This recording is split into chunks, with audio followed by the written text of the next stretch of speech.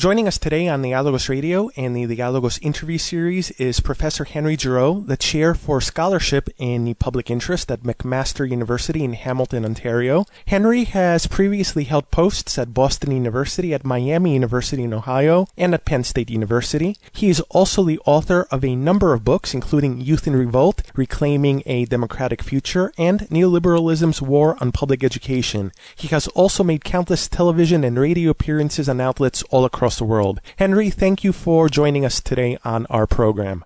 Oh, it's my pleasure. Let's begin with a discussion about some topics which you've spoken and written extensively about, neoliberalism and what you have described as casino capitalism. How have these ideas taken hold politically and intellectually across the world in recent years? Yeah, I think since the 1970s, it's been the predominant ideology, certainly in Western Europe and in North America. And to say the least, it raised havoc in Latin America, as we well know, in Argentina and Chile and a number of other states. But of course, it also began in Chile as a result of the Chicago Boys. Milton Friedman and his that group went down to, of course, I think it went down to Argentina, and basically used the Pinochet regime as a kind of testing tube to sort of produce a whole series of policies. But I think if we look at this very specifically, what we're talking about is we're talking about a number of things. I mean, we're talking about an ideology marked by the belief that profit is basically the essence, making money is basically the essence of democracy, and that consumption is the only operable form of citizenship. But even more than that, it kind of upholds the notion that the market kind of serves as a model for structuring all social relations, not just the economy, but the governing of all of social life. And I think as a mode of governance, it's really quite dreadful, because it tends to produce identities, subjects, ways of life, driven by a kind of survival of the fittest ethic, grounded in the notion of the free, possessive individual, and committed to the right of individual and ruling groups to accrue wealth removed from matters of ethics and social cause. That's a key issue. I mean, this is a particular political and economic and social project that not only consolidates class power in the hands of the 1%, but it operates off the assumption that economics really can divorce itself from social cause, that it really doesn't have to deal with matters of ethical and social responsibility, that these things get in the way. And I think we see that in a whole range of policies across the globe. We see the attack on the welfare state. We see the privatization of public services, the dismantling of the connection between private issues and public problems, the selling off of state functions, deregulation, the emergence of a kind of rabid individualism, the refusal to tax the rich, and really the redistribution of wealth from the middle and working classes to basically the ruling classes, the elite classes, what the Occupy movement called the 1%. I mean, it really has created a very bleak emotional and economic landscape for 99%, certainly of the population throughout the world.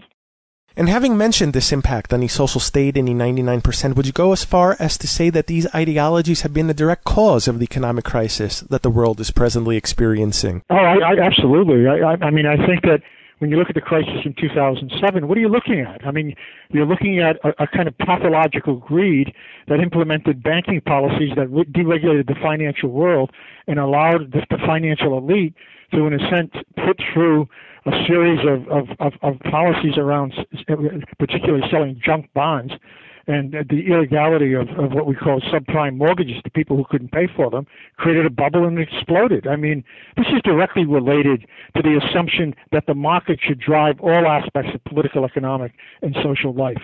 And what we saw is that it failed.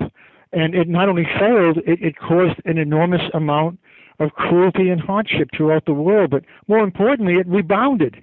I mean, it rebounded and in a sense was entirely unapologetic about what it did, and then went on, particularly in the United States under the Rubin boys, along with Larry Summers and others. It attempted actually to prevent any policies from being implemented that would have overturned this massively failed policy of deregulation. Henry, to build on your last point, how has this growth in neoliberal thought and doctrine contributed, in your view, to a democratic deficit nowadays in Europe and in the United States? Well, I mean, democracy really has become two things for, I think, a whole range of anti-democratic politicians, anti-public intellectuals, and you know, the people that support these policies. I mean, democracy basically is a word they use, but they've emptied it out to basically mean that it's a democracy for the rich, meaning that it's a term that has nothing to do with questions of justice, nothing to do with questions of rights, nothing to do with questions of legality. As a matter of fact, it becomes a kind of front term, a kind of counterfeit term that's used to justify a whole range of policies that actually are anti-democratic. It's oxymoronic. I mean, the other side of this is that it hates democracy. Neoliberalism hates democracy. It feeds on inequality. It feeds on privilege. It feeds on a massive divisiveness, and it feeds on a theater of cruelty. I mean, all you have to do is look at the way in which it enshrines a kind of rabid individualism. It believes that privatization is the essence of all relationships. It works very hard to eliminate any investment in public values and in public trust. It believes that democracy is something that doesn't work, and we increasingly see this, and we increasingly hear this. I mean, what I'm shocked to see about, you know, neoliberalism in all of its forms is how utterly unapologetic it is about the misery it produces. And it's unapologetic not just in that it says we don't care because we have a punishing state that will actually take care of, you know, young black kids and dissenting college students and you know, dissenting professors who basically don't believe in this stuff. We'll take care of them. But it also blames the very victims that suffer as a result of these policies. I mean, you know, the language of character now. I mean, the language of personal responsibility without linking private issues or private troubles to larger public considerations is really pathological. I mean, it has an utter disdain for communal relationships, an utter disdain for unions, for public servants. Anything to do with the public is seen as the enemy, whether we're talking about public transit or we're talking about public schools, because these things in their eyes should be privatized. They should be sold over. They're assets. They're seen as assets for which people can make money. They're not seen as institutions that somehow contribute to a formative culture that's essential for any viable democracy. And having mentioned public education just now, a big issue in Greece as well as in many other countries today is the increasing privatization of education. And certainly this is something that has been promoted heavily during the crisis in many of these countries. How has neoliberalism and casino capitalism impacted the quality of education and also access to education? I think it's a terrific question. I mean, around the quality, it's a dumbed-down education to the point where it literally believes in a way that's hard to fathom or understand for anyone who believes that schools should have something to do with creating critically thoughtful, engaged young people who not only have a sense of their own agency and integrity and possibility, but really believe they can make a difference in the world. It tells them that the only thing that really matters is testing. That basically we need to educate people for tests. And what it's really saying is that thinking is dangerous. I mean, it's a policy that basically suggests that education is not about creating critically informed young people. It's really about training. And it's about training for the workforce. So it does two things. It tends to promote a kind of political and ideological conformity. It's a depoliticizing process. And it's also oppressive, because it removes from education any sense of vision that suggests that education is really about thinking about a future that doesn't repeat the worst dimensions of the present. And so I think in that sense, this emphasis on rote memorization, this emphasis on testing, this emphasis on discipline, as you know, many of these schools are being turned into military academies, many high schools, particularly in Chicago. And I think that what it does is it ignores all those basic problems that matter, in which schools have to be understood in order to be reformed. And that is whether we're talking about inequality, whether we're talking about poverty, whether we're talking about racism. Kids can't learn if they're hungry. I mean, kids can't learn if they find themselves in schools where there are no resources. Kids can't learn in classes that have 40 students in them. You know, you don't have to be a rocket scientist to figure this out. And I think that what you really need to figure out is that the right knows this. This is not just a kind of willful ignorance. I mean, this is a very systemic policy to make sure that if education is going to matter, it's going to matter for the elite. It's not going to matter for everybody else in the sense of offering the best possible resources and capabilities that it can offer. Would you go as far as saying that education, and particularly higher education today, actually reinforce neoliberal doctrine inside the classroom? Oh, I don't think there's any question about this. I mean, you can pick up the paper every day and read the idiocy that comes out of the mouths of these administrators, whether you're talking about Texas or you're talking about Arizona or whether you're talking about New England. I mean, the university is being corporatized in a way that we've never seen before. And we know what that means. I mean, we know what the conditions are that are producing this. At one level, you have right-wing governors, and you have basically a center-right president, and you have a bunch of Democrats who really should be Republicans light, who really believe that we can defund education while at the same time funding jets such as the F-35 jet, the F-35 Joint Strike Fighter jet, which cost, by the way, $100 million apiece. But they will not provide funds to allow education to be free for every kid in the United States. In 10 years, it's going to cost $1 trillion for these jets, and they don't work. They can't fly in the rain. I mean, the military budget is bloated. It's the largest in the world. You can combine the next 10 military budgets and the 125 military budgets. They don't add up to the cost of America's military budget. So you have this misappropriation of money. It's not that we don't have the money for education. It's how we appropriate those funds. We don't appropriate them in the interest of young people. We don't appropriate them in the interest of education. And so as education is being defunded, what happens is you have these business models now being incorporated into the university, which calls, for instance, administrators CEOs. And by the way, as you know, they're the largest rising group in education in the United States. Administrators now outnumber faculty, and they're draining huge amounts of resources away from students. Secondly, of course, faculty have lost power. I mean, faculty now, they're abolishing unions. The dissent is being cracked down in ways that are abominable and remind us of the McCarthy period. You have faculty who basically are being defined by the degree to which they can write grants.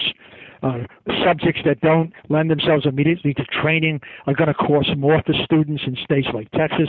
Texas went so far as to claim that it would lower tuition for those faculties and courses that lent themselves directly to business interest.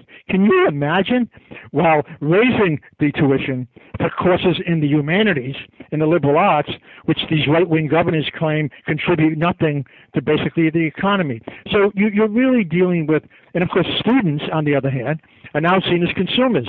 They're not seen as important investments in the future around questions of particularly a democratic future. They're just seen as slots, and so that's why there's a big purge in the universities. A big push in the university for foreign students, because they're a cash cow. That's how we talk about these things now. So I think the university is in crisis, and it's in a terrible crisis over what's going on in terms of its inability to really take advantage of a mission that in the 50s and the 60s, for all of its contradictions and for all of its problems, at least had a sense that it was more than simply a job training opportunity, or that the university was more than an adjunct of the military-industrial complex.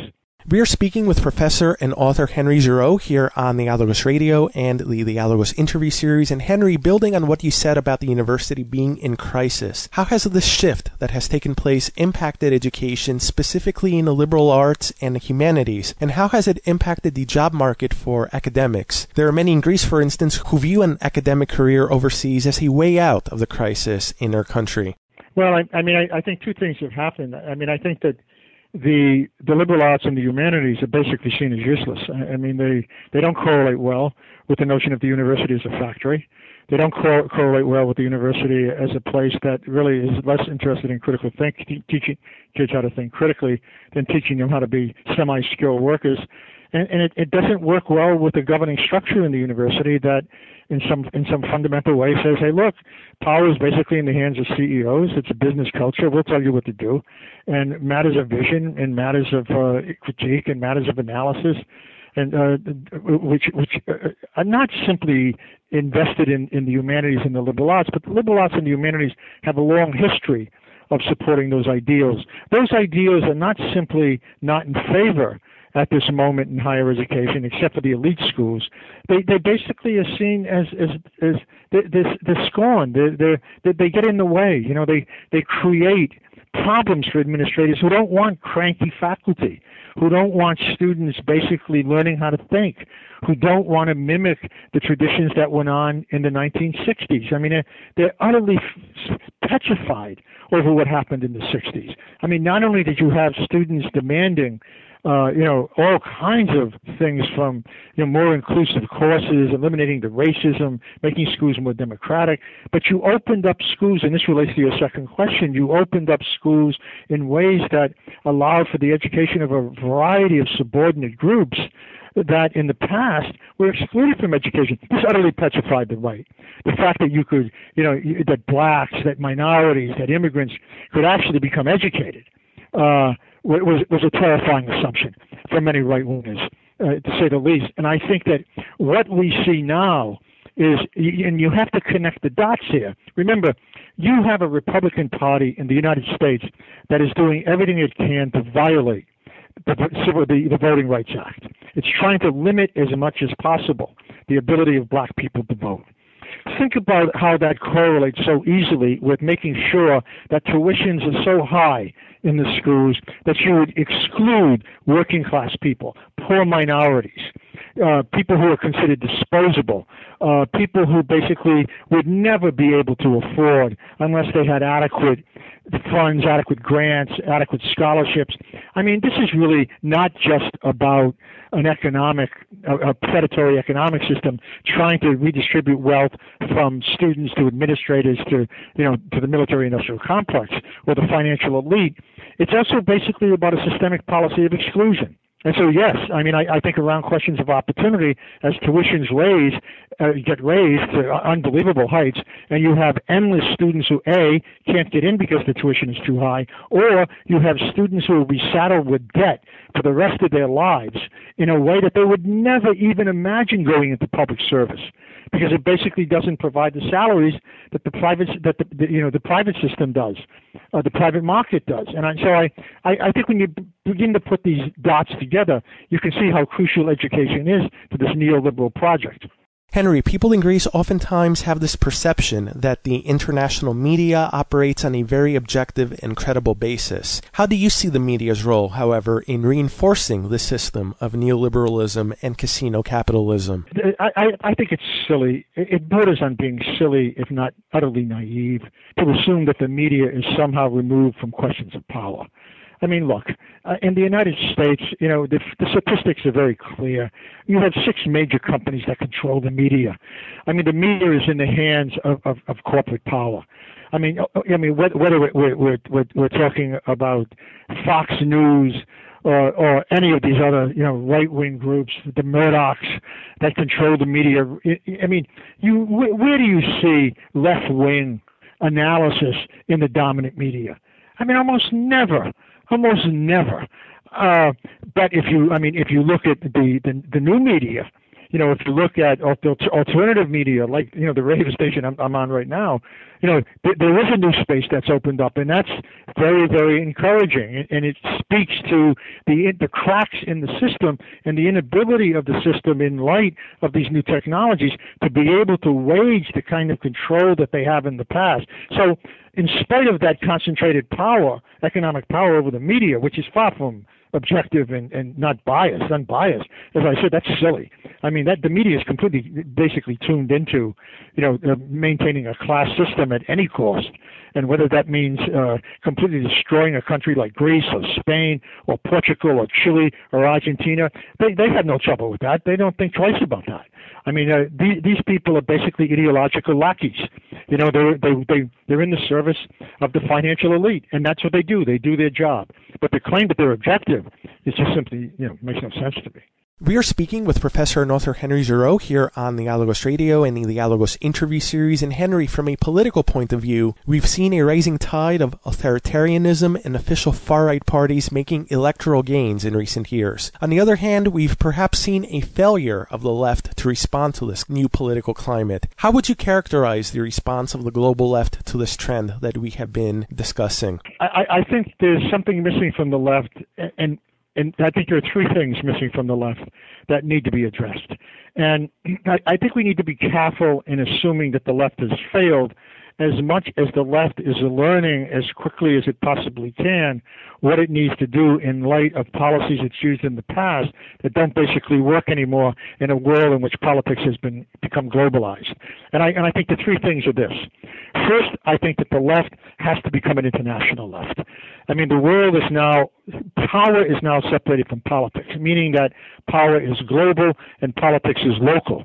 So that local politics really has very little power. States have very little power over corporate sovereignty anymore. They can't control it. It has an allegiance to no one. It floats above national boundaries. And so we have to begin to think about ways to create movements, laws, policies that actually deal with this kind of global network of power. That's the first thing. Secondly, I think the left has got to take the question of education seriously. I mean, education is not marginal to politics, it's central to politics. If we can't create the formative culture globally that allows people to understand that their interests are being trampled on, that they live in a political system that has been constructed by human beings and can be overturned by human beings, but also a political and economic and social system that has nothing to do with their needs, that basically exploits their needs. Thirdly, it seems to me that the left has got to get beyond demonstrations. I mean, it's got to come up with a kind of international vision of what it wants to do, flexible, and it can work in associations, but it's got to have an organization that basically can have some clout. And in some cases, that means it can be involved in local elections, and in some cases, it can develop third parties, and in some cases, it can work with NGOs. But it's got to take the question of power seriously. Power is not just a one-shop deal. It doesn't mean you demonstrate in the street with 200,000 people and then you walk away. It's got to become more systemic. We need more than what my friend Stanley Aronowitz calls signpost politics. You know, the politics of banners. That's good. It draws attention. That's a pedagogical moment. But we have to go far beyond that. We need to create ideologically, politically, educationally, international organizations that can begin to bring their weight to bear on this global politics that now controls basically state politics in nations all over the world. Henry, before we wrap up, where can our listeners find out more details about you, your work, and especially the Public Intellectuals Project, which you founded, if I'm not mistaken? Yeah, I did. Well, the Public Intellectual Project is located at truthout.org. And if you go there, you'll see on the right there's something called the Public Intellectual Project. You click on it, and what you get is a whole series of articles now being written by intellectuals all over the world who are addressing very important social issues in accessible language. I mean, theory is not being compromised, it's just being made accessible. But it's also being linked to issues that really matter. I mean, secondly, you can my own way. I hate to be self-promoting, but I have a website that I think is important. It's www.henryagiroux.com, and anybody who's interested in my work, all of my work is listed there. And so I think that if there is a concern about some of the things that we're talking about, please go there and you have access to a whole range of information. Henry, thank you very much for taking the time to speak with us today here on the Dialogos Radio and the Dialogos interview series. Okay, thank you very much for interviewing me.